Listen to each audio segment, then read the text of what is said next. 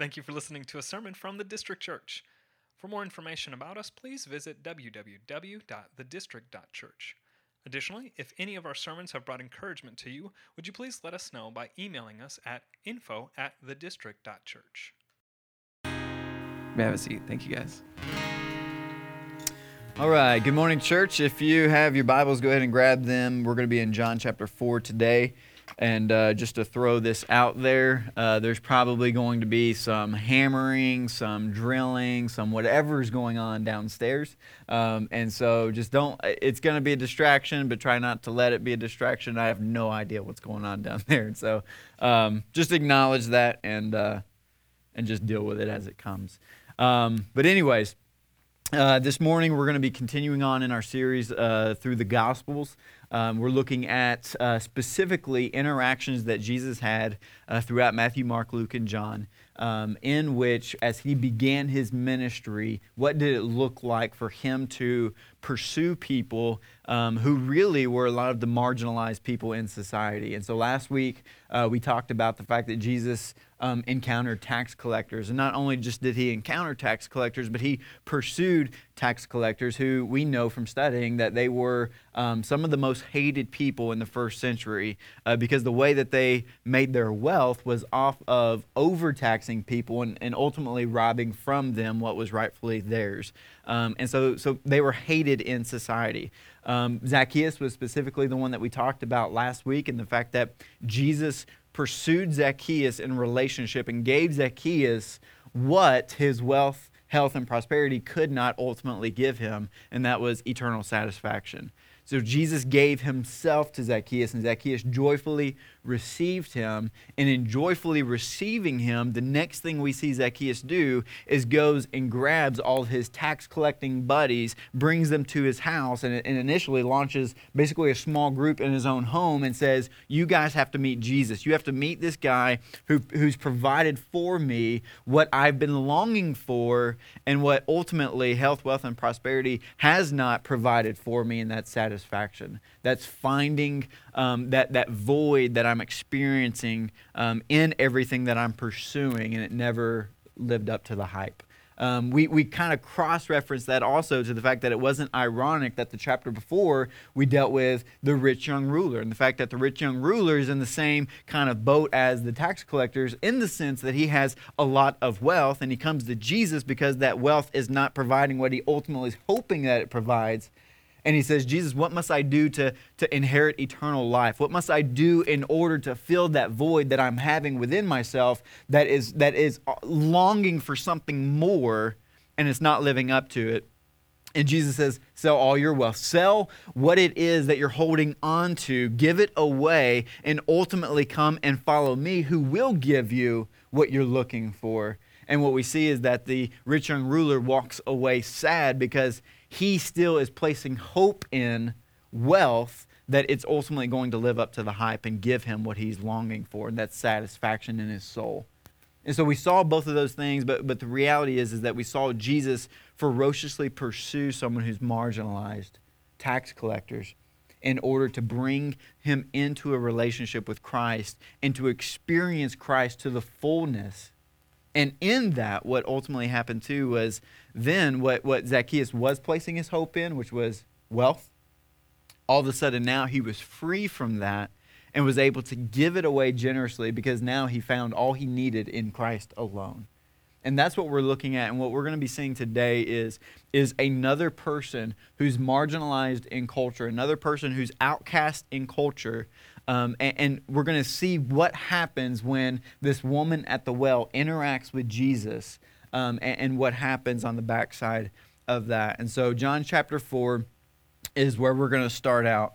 And I just want to start out by saying this, that because this is also going to kind of revolve around the idea of testimonies and sharing testimonies. And I became a Christian when I was a freshman in high school because there were several people in my life who were willing to share their testimonies with me. They were willing to share with me a story that ultimately sounded ridiculous. And we've talked about that at times of how what we believe sounds ridiculous to people who don't believe in it. But they were willing to share it with me because they ultimately loved God more than they loved the approval of man. Another way I can say that is they loved God more than they loved the perception of others in the way that they viewed them. And that's really big for us to see, because I think that's one of the biggest stumbling blocks we have, is struggling with how other people are going to view us or think about us when we share with them a message that sounds ridiculous. But again, because of what they experienced in their relationship with Christ, they didn't care what I might have said back to them after they shared it with me, because they knew what they've experienced. And anything that I would have put on them as far as ridicule or considering them an outcast or just considering them weird. And one of them was my next door neighbor, so I wasn't going anywhere. I mean, if this was kind of a relationship of friendship in which we've built, and if all of a sudden now him sharing this message is going to cause something weird within that, then I'm like, he's going to see me tomorrow, and he's going to see me the next day and the next day. And so he was willing to kind of put our friendship on the back burner in order to share with me a message about what God has ultimately done in his life, hoping that God would do the same in my life. And that's kind of the foundation of what I want to talk about with you today. So John chapter 4, I'm going to read 42 verses here. All right, now that sounds like a lot, and the challenge with this as well is this has to be my shortest sermon that I've preached so far at the district. I'm going to try to keep it to about 30 minutes, and so you're probably looking at that saying that's impossible, but I'm going for a miracle here. The most verses in the shortest amount of time, so let's go. John chapter 4, verse 1. When Jesus learned that the Pharisees had heard that Jesus was making and baptizing more disciples than John, although Jesus himself did not baptize, but only his disciples, he left Judea and departed again for Galilee. And he had to pass through Samaria. So he came to a town of Samaria called Sychar, near the field that Jacob had given to his son Joseph. Jacob's well was there. So Jesus, wearied as he was from his journey, was sitting beside the well, and it was about the 6th hour, which is about noontime. A woman from Samaria came to draw water. Jesus said to her, "Give me a drink." For his disciples had gone away into the city to buy food. The Samaritan woman said to him, "How is it that you, a Jew, ask for a drink from me, a woman of Samaria? For Jews have no dealings with Samaritans." Jesus answered her, "If you knew the gift of God and who it is that is saying to you, 'Give me a drink,' you would have asked him, and he would have given you living water." The woman said to him, "Sir, you have nothing to draw water with, and the well is deep. Where do you get that living water? Are you greater than our father Jacob? He gave us the well and drank from it himself, as did his sons and his livestock." Jesus said to her, "Everyone who drinks of this water will be thirsty again, but whoever drinks of the water that I will give him will never be thirsty again. The water that I will give him will become in him a spring of water welling up to eternal life." The woman said to him, "Sir, give me this water so that I will not be thirsty or have to come here to draw water." Jesus said to her, "Go, call your husband and come here." The woman answered him, "I have no husband." Jesus said to her, "You are right in saying, 'I have no husband,' for you have had 5 husbands, and the one you now have is not your husband. What you have said is true." The woman said to him, "Sir, I perceive that you are a prophet. Our fathers worshipped on this mountain, but you say that in Jerusalem is the place where people ought to worship." Jesus said to her, "Woman, believe me, the hour is coming when neither on this mountain nor in Jerusalem will you worship the Father. You worship what you do not know. We worship what we know, for salvation is from the Jews. But the hour is coming and is now here when the true worshipers will worship the Father in spirit and truth. For the Father is seeking such people to worship him. God is spirit, and those who worship him must worship in spirit and truth." I love verse 25 and 26 here. The woman said to him, "I know that Messiah is coming, he who is called Christ. When he comes, he will tell us all things." Jesus said to her, "I who speak to you am he."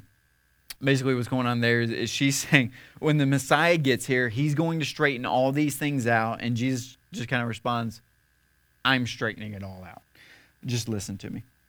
Verse 27, just then his disciples came back. They marveled that he was talking with a woman, but no one said, "What do you seek?" or "Why are you talking with her?" So the woman left her water jar and went away into the town and said to the people, "Come see a man who told me all that I ever did. Can this be the Christ?" They went out of the town and were coming to him. Verse 31. Meanwhile, the disciples were urging him, saying, "Rabbi, eat." But he said to them, "I have food to eat that you do not know about." So the disciples said to one another, "Has anyone brought him something to eat?" And Jesus said to them, "My food is to do the will of him who sent me and to accomplish his work. Do you not say, 'There are yet 4 months, then comes the harvest'? Look, I tell you, lift up your eyes and see that the fields are white for harvest. Already the one who reaps is receiving wages and gathering fruit for eternal life, so that sower and reaper may rejoice together. For here the saying holds true, one sows and another reaps. I sent you to reap that for which you did not labor. Others have labored, and you have entered into their labor." Verse 39, many Samaritans from that town believed in him because of the woman's testimony. "He told me all that I ever did." So when the Samaritans came to him, they asked him to stay with them, and he stayed there 2 days. And many more believed because of his word. They said to the woman, "It is no longer because of what you said that we believe, for we have heard for ourselves, and we know that this is indeed the Savior of the world." Let's pray. Father, we come to your word this morning, asking that as we look at this story of the woman at the well and the interaction between her and Jesus and what happened there, God, we ask that it would lead us to know you more and more. And that in knowing you more and more, that it would lead us to love you more and more. And in loving you more and more, God, we ask through your Holy Spirit that we would begin to speak your word more and more to those around us. So God, please, through your Holy Spirit, illuminate our hearts and our minds, inspire our hearts and our minds to see your truth in the Scriptures today, and for your truth in the Scriptures today to continue to transform our hearts and our minds to become more and more like your Son Jesus, so that as we go out into society, whether it's in our workplaces, whether it's in our neighborhoods, that we would interact with those who are marginalized in our culture and in our context in order to share with them living water, in order to share with them the message of your Son Jesus and the fact that he provides ultimate satisfaction for each of us that we're longing for, that we're so desperately wanting to worship, and that in that you would be glorified in all things. It's in your name we pray. Amen. All right, 4 things that I want you to see out of this whole text. And the first one is this. This woman at the well, is a complete train wreck. All right, she is a complete train wreck. There's nothing about her life that we should look at and want for ourselves or try to emulate ourselves. This woman's not sought out in society in high regard. She's not sought out for marital advice as far as anyone else in the community. What we see is she's a woman so damaged and so overcome by shame and guilt and embarrassment at how her life has ultimately turned out that she's withdrawn from society altogether. She's withdrawn. She's removed herself. She's literally made herself invisible to this little community that she lives in. And the reason why we know that is because she's at the well in the middle of the day. Nowhere in the world, at no period of time, do women draw water from a well in the middle of the day. The reason why is because, have you ever gone out in the middle of summertime in order to draw water or just to go somewhere in the middle of the summertime out in the sun and just sit there and experience the heat and say, this is delightful? Like, nobody does that. When we first moved down to Miami, Florida, we moved down there during summertime, and we thought it's summertime, so that's when you go outside and play. Nobody goes outside and does anything during the summertime in South Florida because it's like walking through a blanket. That's what it feels like. People go outside and enjoy outside when it's wintertime in South Florida. The same is here in Middle Eastern cultures. No one goes out in the middle of the day. Where they do go out is 5, 6 o'clock in the morning.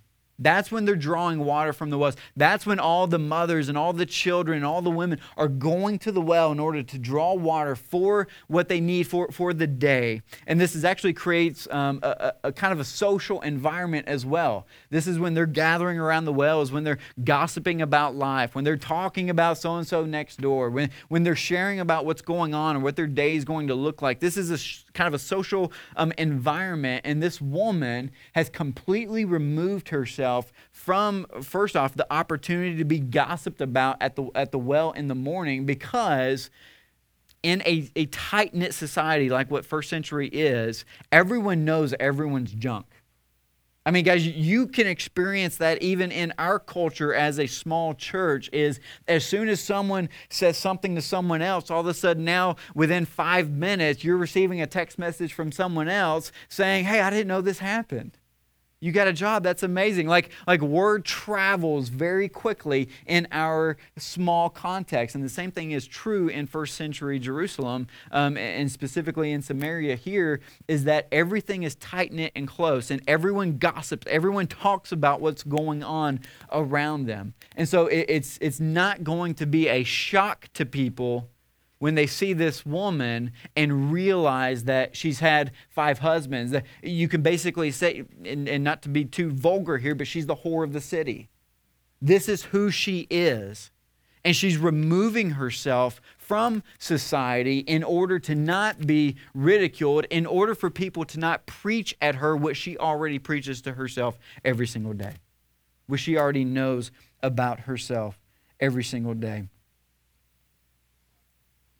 This woman is just an absolute train wreck. Shame has taken over her. She's withdrawn from society. The beautiful thing to see here is that not only has she removed herself, but she's also a Samaritan. She's a Samaritan and she's also a woman. These are 3 things in which Jesus, because he is a Jew in first century Jerusalem, would not be interacting with. Primarily because of people considering him a rabbi, considering him a teacher, they're saying you need to remove yourself from anybody who's unclean. So for the fact that this woman is considered a prostitute in her society, considered someone who is exchanging sex for rent, essentially, Jesus, you should not be interacting with people like that because you are a teacher. You need to remain pure. You need to remain holy. You need to remain righteous in the sight of others. And so don't place yourself in a situation in which someone might accuse you of something that you're not doing.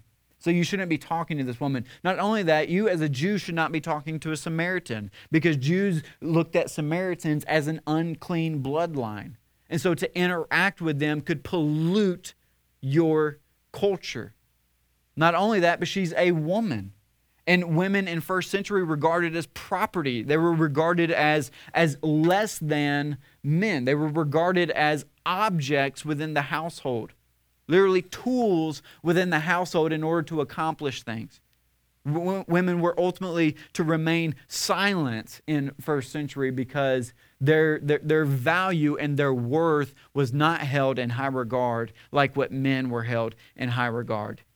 And so 3 different ways this woman, this entire story should have never happened if Jesus were to live by status quo in first century. So this story is both stunning and scandalous. And what we see is how Jesus interacts with this woman is that he goes, and this is the second thing, is that he goes ruthlessly after her heart. And as he's going after her heart, he's not gently doing it either. He says there's water that you can have that wells up into eternal life. There's water to be had that will satisfy you. There's water to be had where you don't have to be isolated, where you can walk in freedom, that you trying to solve the brokenness in your heart has not worked with men, and there's a way for your heart to be made whole. And you remember her response, like after Jesus tells her this is the living water that you can have, her response is, "Sir, tell me where this water is so I can stop coming to this well." And Jesus, because he loves her, this is how he deals with her. He says, "Woman, go get your husband and we'll talk about it." Go get your husband and we'll talk about it. And she says, well, I don't have a husband. He says, yeah, I know. You've had 5, and the guy you're with now isn't your husband either. Why is Jesus doing this? Why is he exposing her deepest hurt? Why is he exposing her deepest reality, what she's been holding on to, what she's been actually using as kind of a resource for life as men? Why is Jesus exposing that rather than just giving her living water? Rather than just giving her himself? Because to expose her deepest hurt is to reveal to her that she needs a Savior. This is why we as a church, we cannot sugarcoat the gospel in any way. We cannot proclaim the gospel and share the gospel via testimony, via what's happened in our life, if we cover up our dark past and try to sugarcoat them and try to say we've always been good, to share that with someone else, they're going to miss out on what the gospel is actually here to do. The gospel is not meant to make good people better. The gospel is meant to make dead people alive. That's what it's here to do.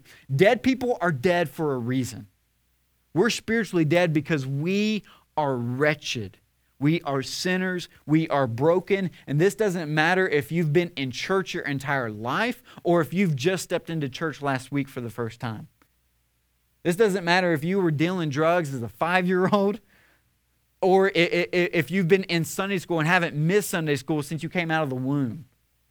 The reality is that the scriptures talk about 2 types of people, those who are wretched and sinners and those who are self-righteous and morally upright and good. And the reality is both are viewed apart from Christ as not inheriting the kingdom of God. Both are viewed, Isaiah actually says that those who consider their righteous deeds in order to glorify God are also viewed as filthy rags. So us trying to do good or earn righteousness or earn the right way to live is viewed just as much as someone who murders someone out of anger of their heart. There's no difference between the two. Someone who places their hope in never missing a church service, never missing helping walk an old lady across the street, never missing anything that makes you feel good about your morality is just as bad as the person who's shooting up in the corner of their dorm room. Because both realities, placing hope in what we do as men and women, placing hope in something that is not Christ himself is deserving of hell. Because we need Jesus. We need Jesus. And so as we're sharing our testimonies, Jesus dives into what her testimony is. He dives into what her reality is because he needs her to see her reality. Just like we need people to see their realities. Because without seeing your reality, you will never see the glory and the beauty and the majesty of Jesus and who he is. We have to see our sin before we can see our Savior. The interesting thing here is after he exposes this to her, she then wants to argue, kind of get into this theological, ethereal kind of conversation with Jesus. What she's ultimately trying to do here is she knows the shame and the guilt. She knows what's overtaken her life and has caused her to remove from society. She knows what's going on there, and because of that, she doesn't want to go there. And so as soon as Jesus exposes this to her, she now wants to jump into sort of this theological argument. Here's what she says, is it gets to being about where we should worship. Is it on this mountain that we should worship, or is it on this mountain that we should worship? And Jesus says to her, it's not about mountains at all. It's not about places. He deconstructs her temple mindset. See, the temple mindset is where do I have to go and make sacrifice and atone for all that I've done? As soon as Jesus exposes to her the junk in her life, she immediately responds with, where then do I need to go in order to atone for these things? Where do I then need to go in order to make what's wrong right? And what she's ultimately asking him is, you've exposed my junk, you've exposed my mess, where do I go to get it cleaned up? And what Jesus is ultimately telling her is, you don't have to go anywhere. I'm here to clean it up for you. I'm here to fix the mess that is in your life. Jesus' response is, no. I have come to make you right. You don't have to go somewhere. You don't have to go to Mecca in order to make it right. And Mecca is where Muslims put their faith in order to go to a place to make it right. Mecca is where they bow down in order to worship their God, who they believe is ultimately going to provide for them what they need. But the reality is in the Islamic faith is that Mecca is also a place where you have to go at least once in your lifetime in order to complete the journey of being made right. Every single Muslim worldwide has to make a journey to Mecca at some place, at some time, in order to be made right. And the reality is Jesus is breaking down, he's deconstructing that idea, that temple mindset that we have to go to a place to make atonement for our sins, that we have to go to a place in order to work ourselves there, in order to create an outside external sacrifice of an animal, and then have that blood shed from that animal to then cover our sins. We have to do all these things in order for us to be made right. This is what she's asking is, where do I go do that? And Jesus is trying to reveal to her that I'm the one that's coming to do this. That I'm the one that's coming to make you right by me being the Mecca, by me being the one who's ultimately going to be the sacrifice that sheds my blood in order to cover your sins and atone for your sins, and in order to atone for what wrong has created in your life. And then the beauty of that is Jesus is also referencing the fact that we don't have a Mecca in which we go to, but we become Mecca. We become the temple of God. We become the dwelling place of God in which He Himself comes and dwells within us. And so anywhere and everywhere we go with the gospel, preaching and proclaiming and teaching and sharing the gospel with others is us bringing to them the place of worship. Bringing to them what they need in order to deconstruct what they're placing hope in their life. It becomes mobile rather than a permanent location. The third thing I want you to see here kind of goes back and forth with this idea of her being theologically confused, is that should also give us rest.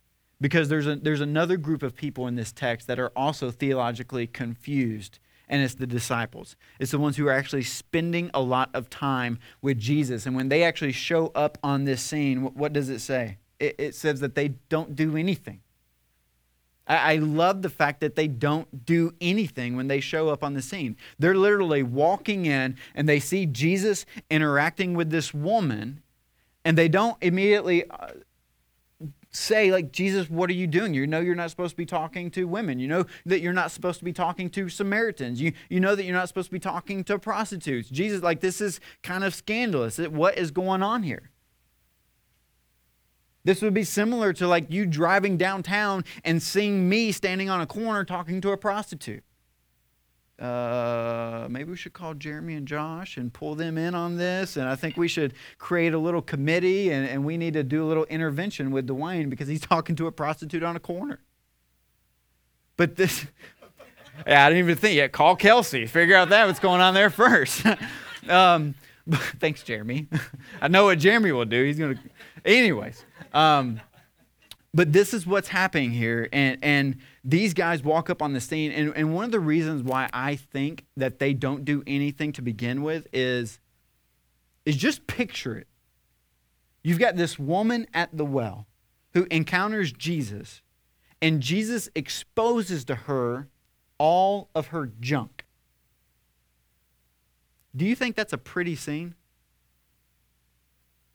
I mean, what usually happens to you when you have a friend who's probably a good friend exposes your junk?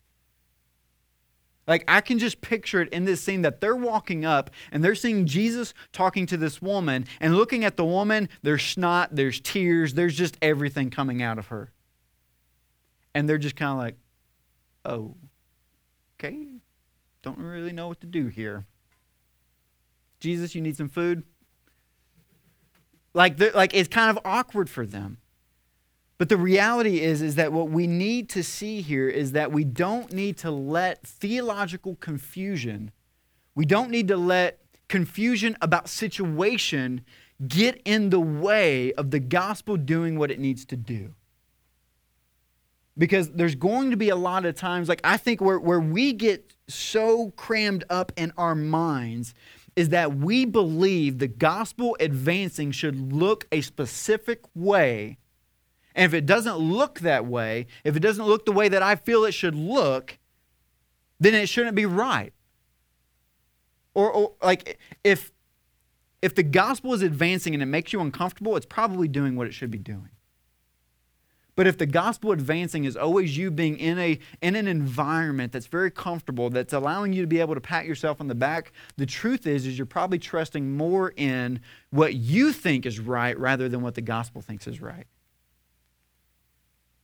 Because the reality is Jesus going to this woman at the well, and the implications that that has on our lives is that we should be pursuing people that we are 100% going to be uncomfortable dealing with, not only uncomfortable talking to, but those who are around us, those who perceive us, should also be uncomfortable with the fact that we are engaging them. Uncomfortable with the fact that we're inviting them into our community. The gospel is scandalous, and we try to make it look as though it's going to be this clean environment. Like, guys, we're planting this church, actively planting this church. And I think one of the easy mindsets to jump into is, how can we market this thing to look like it's all put together, to look like it's all perfect community, because that's what's going to attract other people out in the community, out in the culture. But the reality is if we make this thing look as perfect as possible, if we make it look like the Pleasantville District Church, the reality is all it's going to do is attract people who they then believe also that their lives are perfect. And this thing is going to come in and it's going to be fake and it's going to have a facade on it the entire time. And what we're actually going to create is a barrier between us and the gospel, because everybody's going to think they don't need it. And the reality is that around us, and I'm even including those people who think that their lives are beautiful and pretty and right and whatever, everybody around us are in need of the gospel, but they're in need of us exposing to them where they're placing their hope in that is not Jesus. And we don't need to let the way the circumstances look like hinder us from being able to do that. The fourth thing I want you to see is that salvation belongs to God. And He's been working your salvation out through the intricate details of the Word of God spreading through the testimonies of the saved and adopted. What Jesus does here with this woman is He gives her Himself.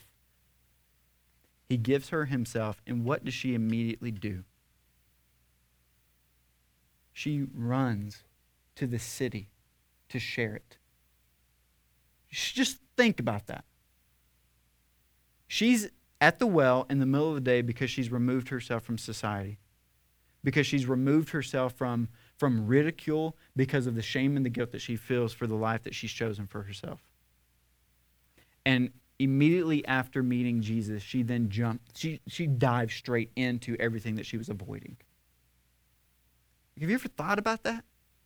Like, she immediately jumps into everyone who's going to tell her how terrible she is. She immediately jumps into the community that has ostracized and marginalized her because of the fact that she's a whore in the city.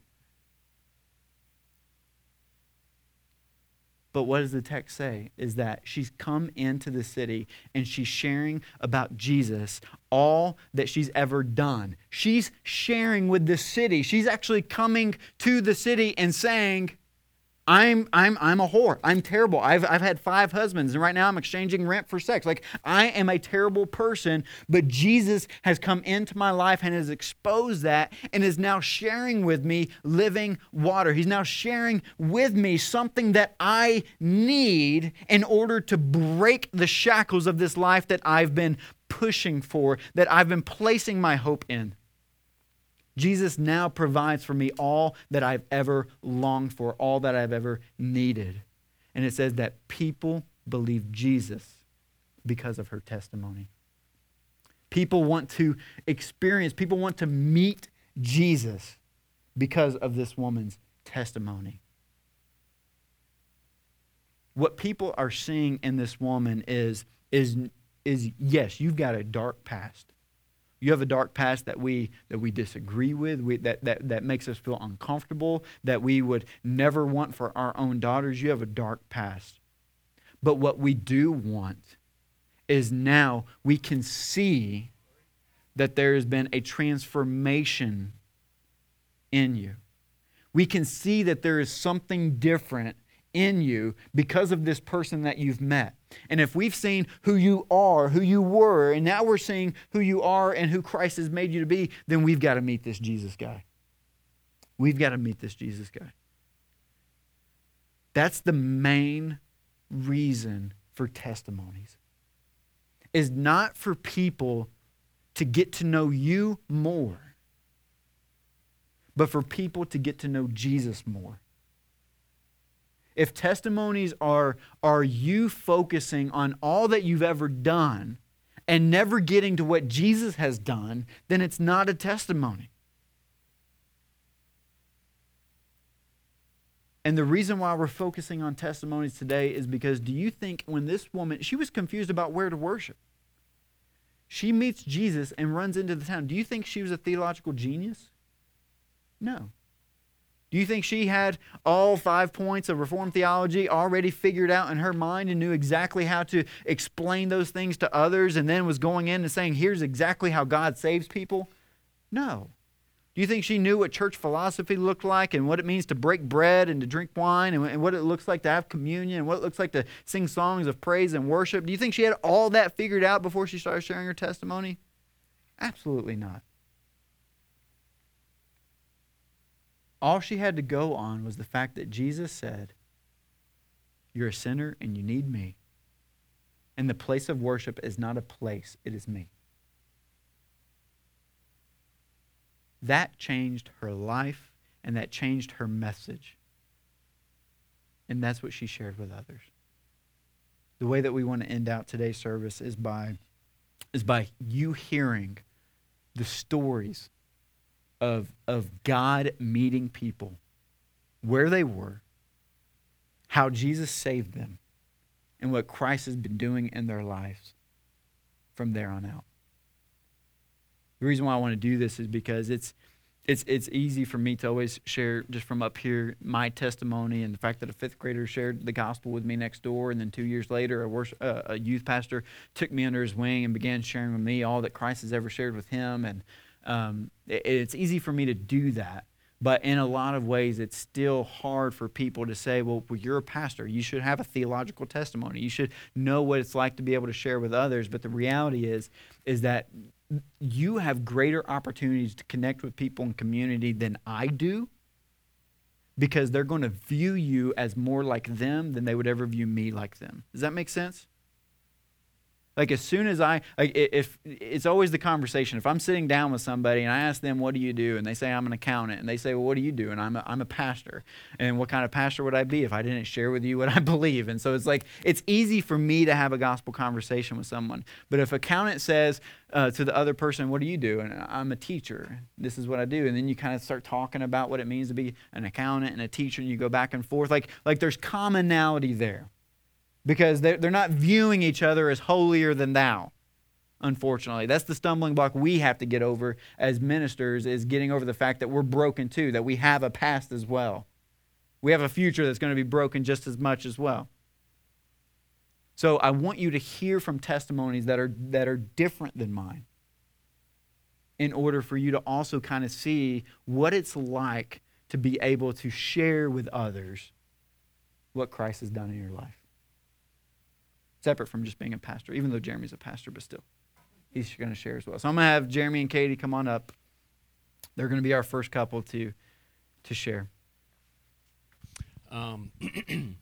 So I'll kind of just give a brief snapshot of what it looked like for us right before we got married, or the years that we spent dating and engaged. I know that my initial perception and what I thought Christianity was more about what I could do, how much I had to do in order to be accepted by God or be accepted by a specific church. And that's really just what I grew up with. That was the only knowledge that I had of what it looked like to be a believer.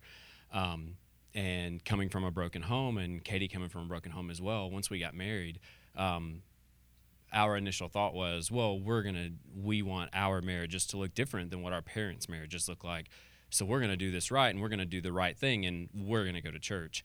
And the answer all along wasn't that, Jesus is there to redeem us and redeem this past for us and help be a part of our marriage and be what holds our marriage together. It was more, we're going to go to church because that's what people do, and you get yourself together there. So that was really how we started our marriage out. The first 4 years was just going to church and being a part of a congregation there where there was no growth happening. Nothing necessarily changed in our lives. We said that we went to church. We said that we were a part of this committee, or we said that we were in a certain Sunday school class. But our actions outside of that didn't look any different than what they did years leading up to that point. So we kind of got to the point where, I guess I should say, when you're at a point where you feel like it depends on you for everything, once you fail one or two times, then you just don't care anymore. You stop trying to do those things. You stop trying to do well or, show up at church events or whatever. Once you fail and you feel like it's all on you, you kind of just pull back and you're like, well, it doesn't matter because I'm going to fail anyways. And that was really just our misunderstanding of what the gospel really was at the time. So 4 years into the marriage, we were invited to a church plant in Tennessee, City Church, which they're actually coming this summer to help around the city do some stuff. And shout out to Katie Suggs. She's from City Church. But Katie and I were at a place at the church that we had gone to for 4 years where we hadn't necessarily seen growth happen or anything. But toward the end of our time there at that church, we were coming back from vacation one year, and we were very focused on what we could provide, the type of vehicle we drove, the type of house that we lived in. Just our outward appearance was most important to us and to the people around us. Whether we had it all together inside the house or in our marriage, it really was, what do we look like to everyone else? And at the time, it was not a minivan and a station wagon. So, so yeah, we were coming back from vacation one year, and we both just broke on the way back. We were like, we cannot do this anymore. We had just come back from a vacation that we didn't need to spend money on. We were in a car that we probably couldn't afford. We were in a house that we couldn't afford. We were coming back just to go back to work the following Monday, just to try to get by more. And that was really the breaking point, I feel like, for both of us, where we felt like something's got to give, something's got to change, where we are misunderstanding everything that's happening here. So we tried to get more involved at the church we were at then. Fast forward, we were invited to City Church to just go visit one Sunday. I feel like God was like leading me toward that as well. I was really on board with going and trying out something new because I could tell that nothing was happening where we were at. Katie had just joined some awesome committee, I'm sure, and was like, I do not want to go be a part of this church. So we went that Sunday, and on the way home, we literally got in the car. It was an hour from our house.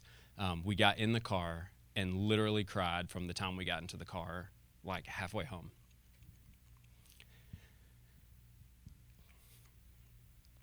And I felt like that was definitely the point. Or I felt like God showed me that you can't do this on your own.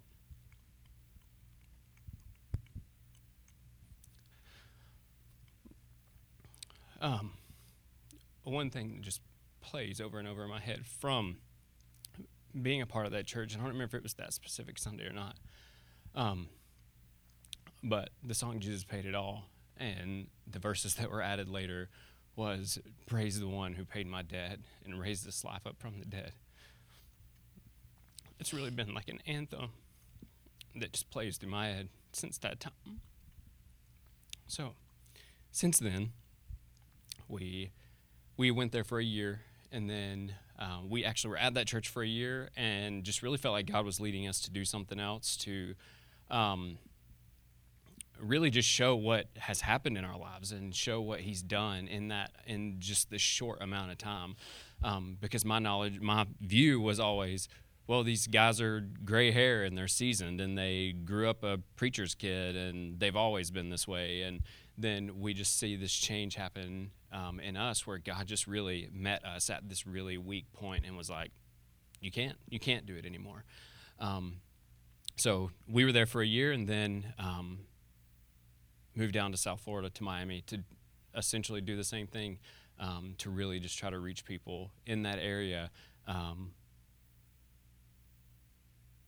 and show what God has done for us, just in this short amount of time, and how they too are not out of reach, and how they too and the rest of us are not at a point where we do have it all together. I mean, Katie and I will be the first ones to say that we do not have it all together, and I feel like we've gotten really good at that over the past several years. She's probably better at it than I am. I'm normal, but anyways, so really that's been the past 4 years, almost 4 years now, I guess, because we started there in 2013 at City Church.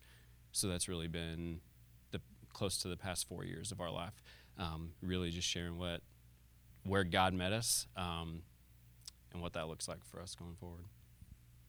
Do you have anything you want to say? I'm going to share my testimony. So just a little bit more like my personal testimony is what I would really like to share with you this morning. I feel so, like as Dwayne was speaking about the woman at the well, I can relate so much to her.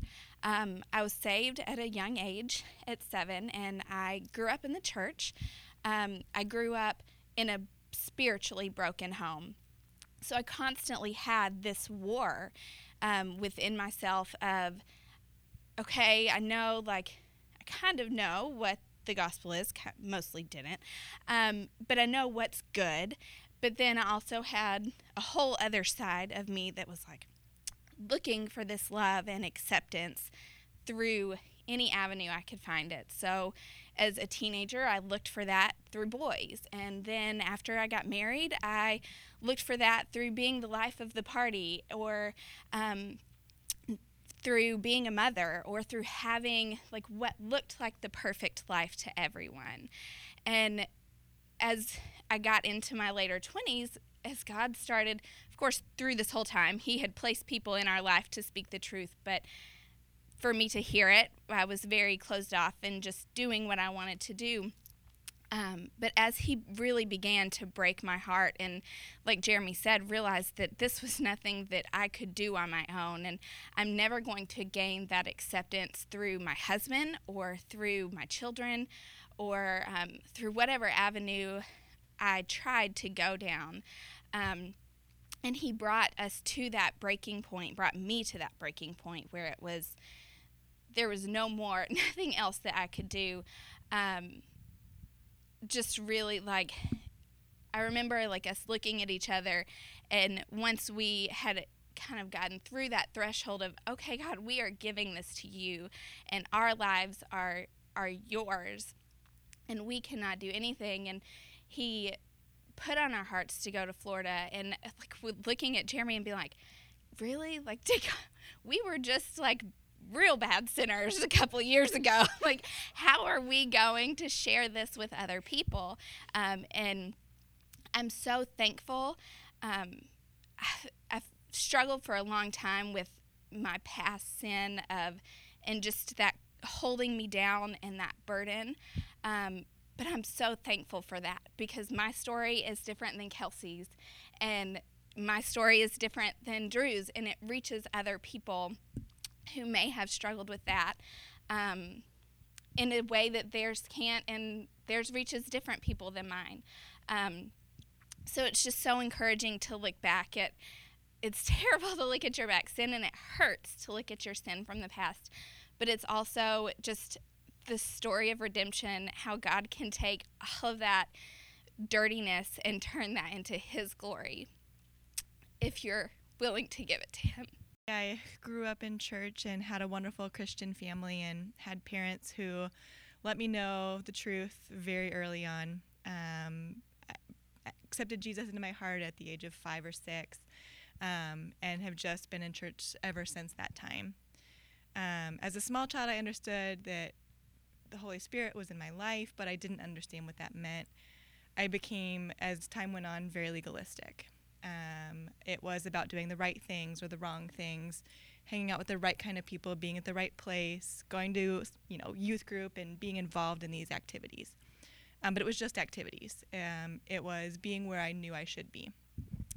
Fast forward more years, I would try to control situations, control people, make all my decisions the way I wanted to. Not a whole lot of input from God. Whenever bad things would happen, we'd chat, but I'd go to church, and that was sort of the extent of our relationship. As I continued to make more decisions in my life and move forward, none of my decisions were turning out how I planned. Nothing I picked turned out the way I thought it would. Didn't get married when I thought I would, didn't go to the college I thought I would. Things would happen with family members, and I couldn't control it, although I tried. Getting into law school, that was the thing where I decided I'm finally in control. This was my plan. This is what I was going to do. This is what it's going to look like. And it didn't look anything like I planned. God was in control of it all the way. He placed me right where I needed to be against what I thought. I was able to step back and love on other people in difficult situations and be involved in their lives and realize that it's not about me controlling what happens. It's about doing what God wants me to do with my life and being different. And I don't always look different. My whole last year of law school, I spent the entire year sick to my stomach and anxious because I couldn't find a job. A whole year that I didn't even need a job yet. So I go back and forth, but I've learned that God is always involved in everything. It's not our plans or our success or our comfort that he's looking for. He has a plan all his own. He wants us to share what we've learned with other people. You can do that in any career path. And it's not about success and a comfortable life. I feel blessed to know that that's not, life should not be comfortable. Whenever I let it get comfortable, that's when it's inappropriate. God pushes us and gives us opportunities, and we just have to be willing to take them.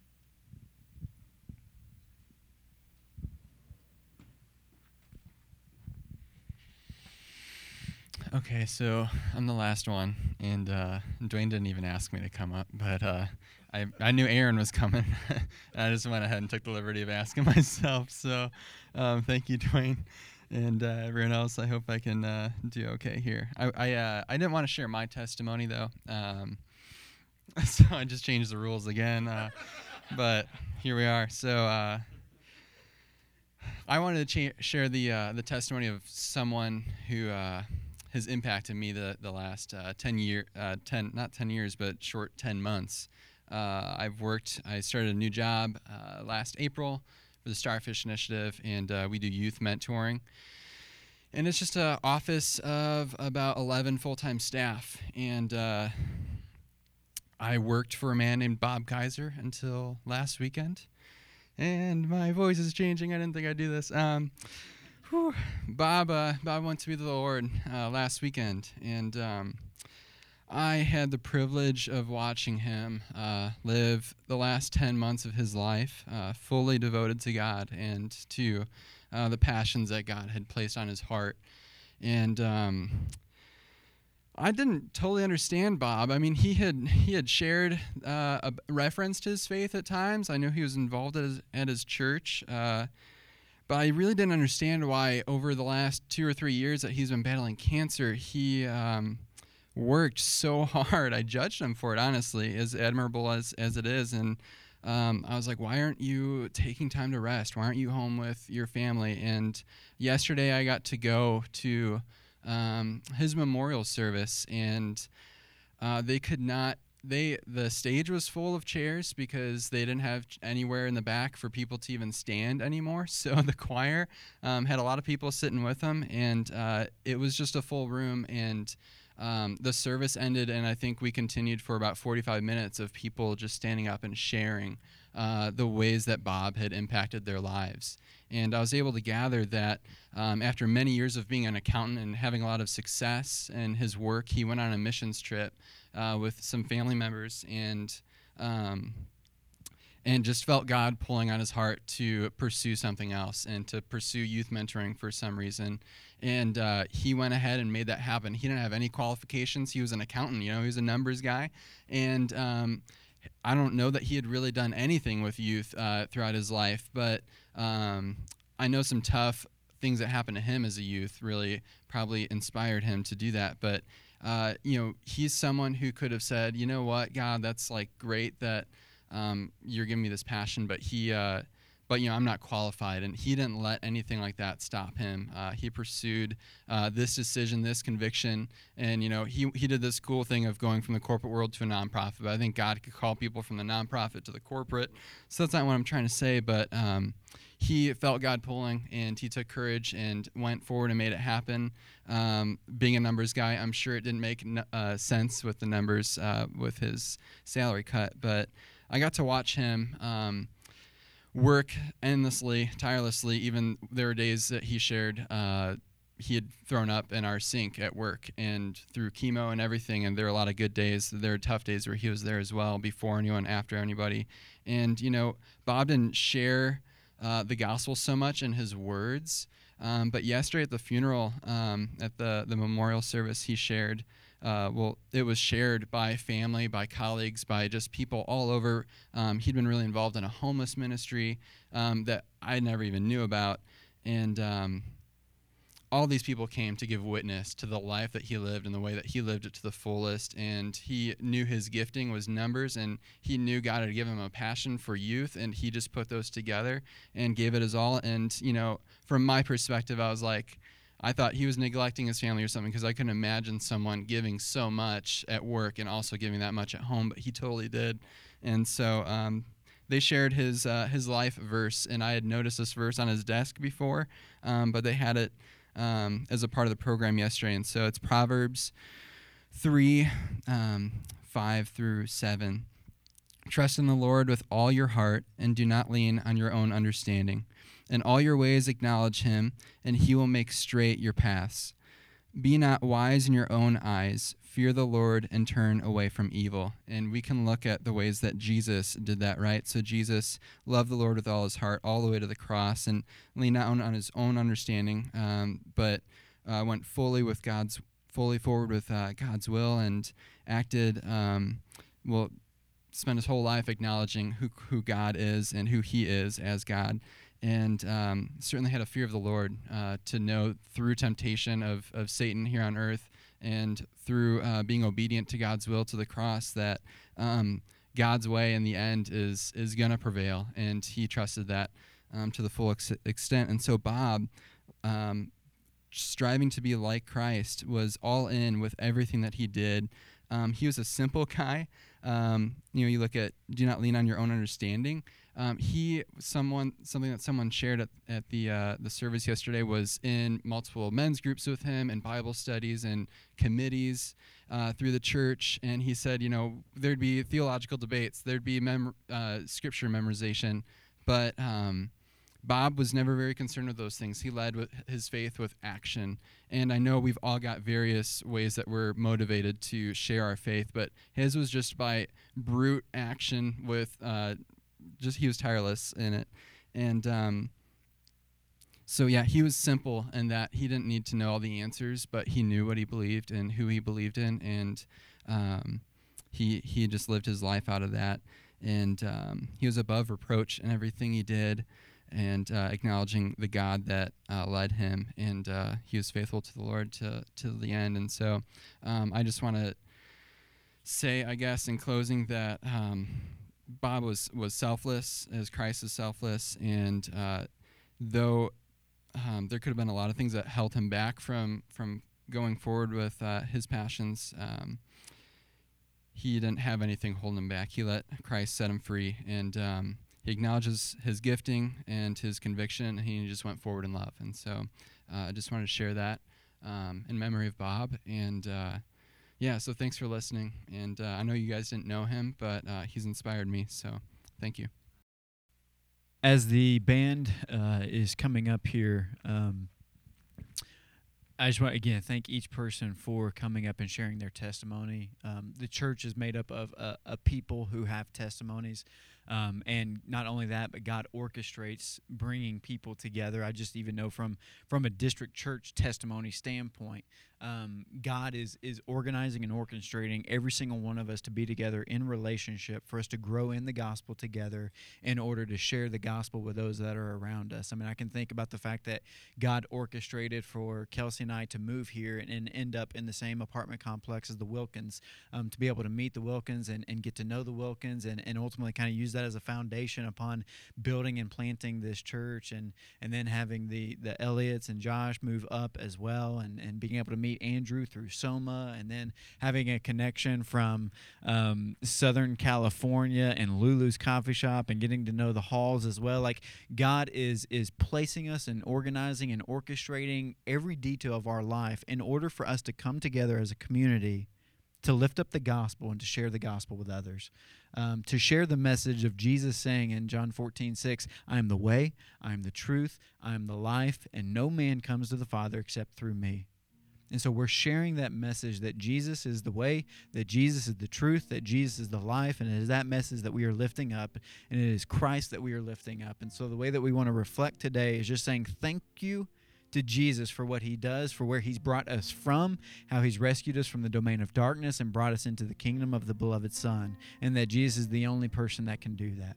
And so let's reflect, let's worship, let's praise him for what he's done and what he's going to continue to do through this church as we spread and share our testimonies with others around us. Thank you for listening to a sermon from the District Church. For more information about us, please visit www.thedistrict.church. Additionally, if any of our sermons have brought encouragement to you, would you please let us know by emailing us at info@thedistrict.church.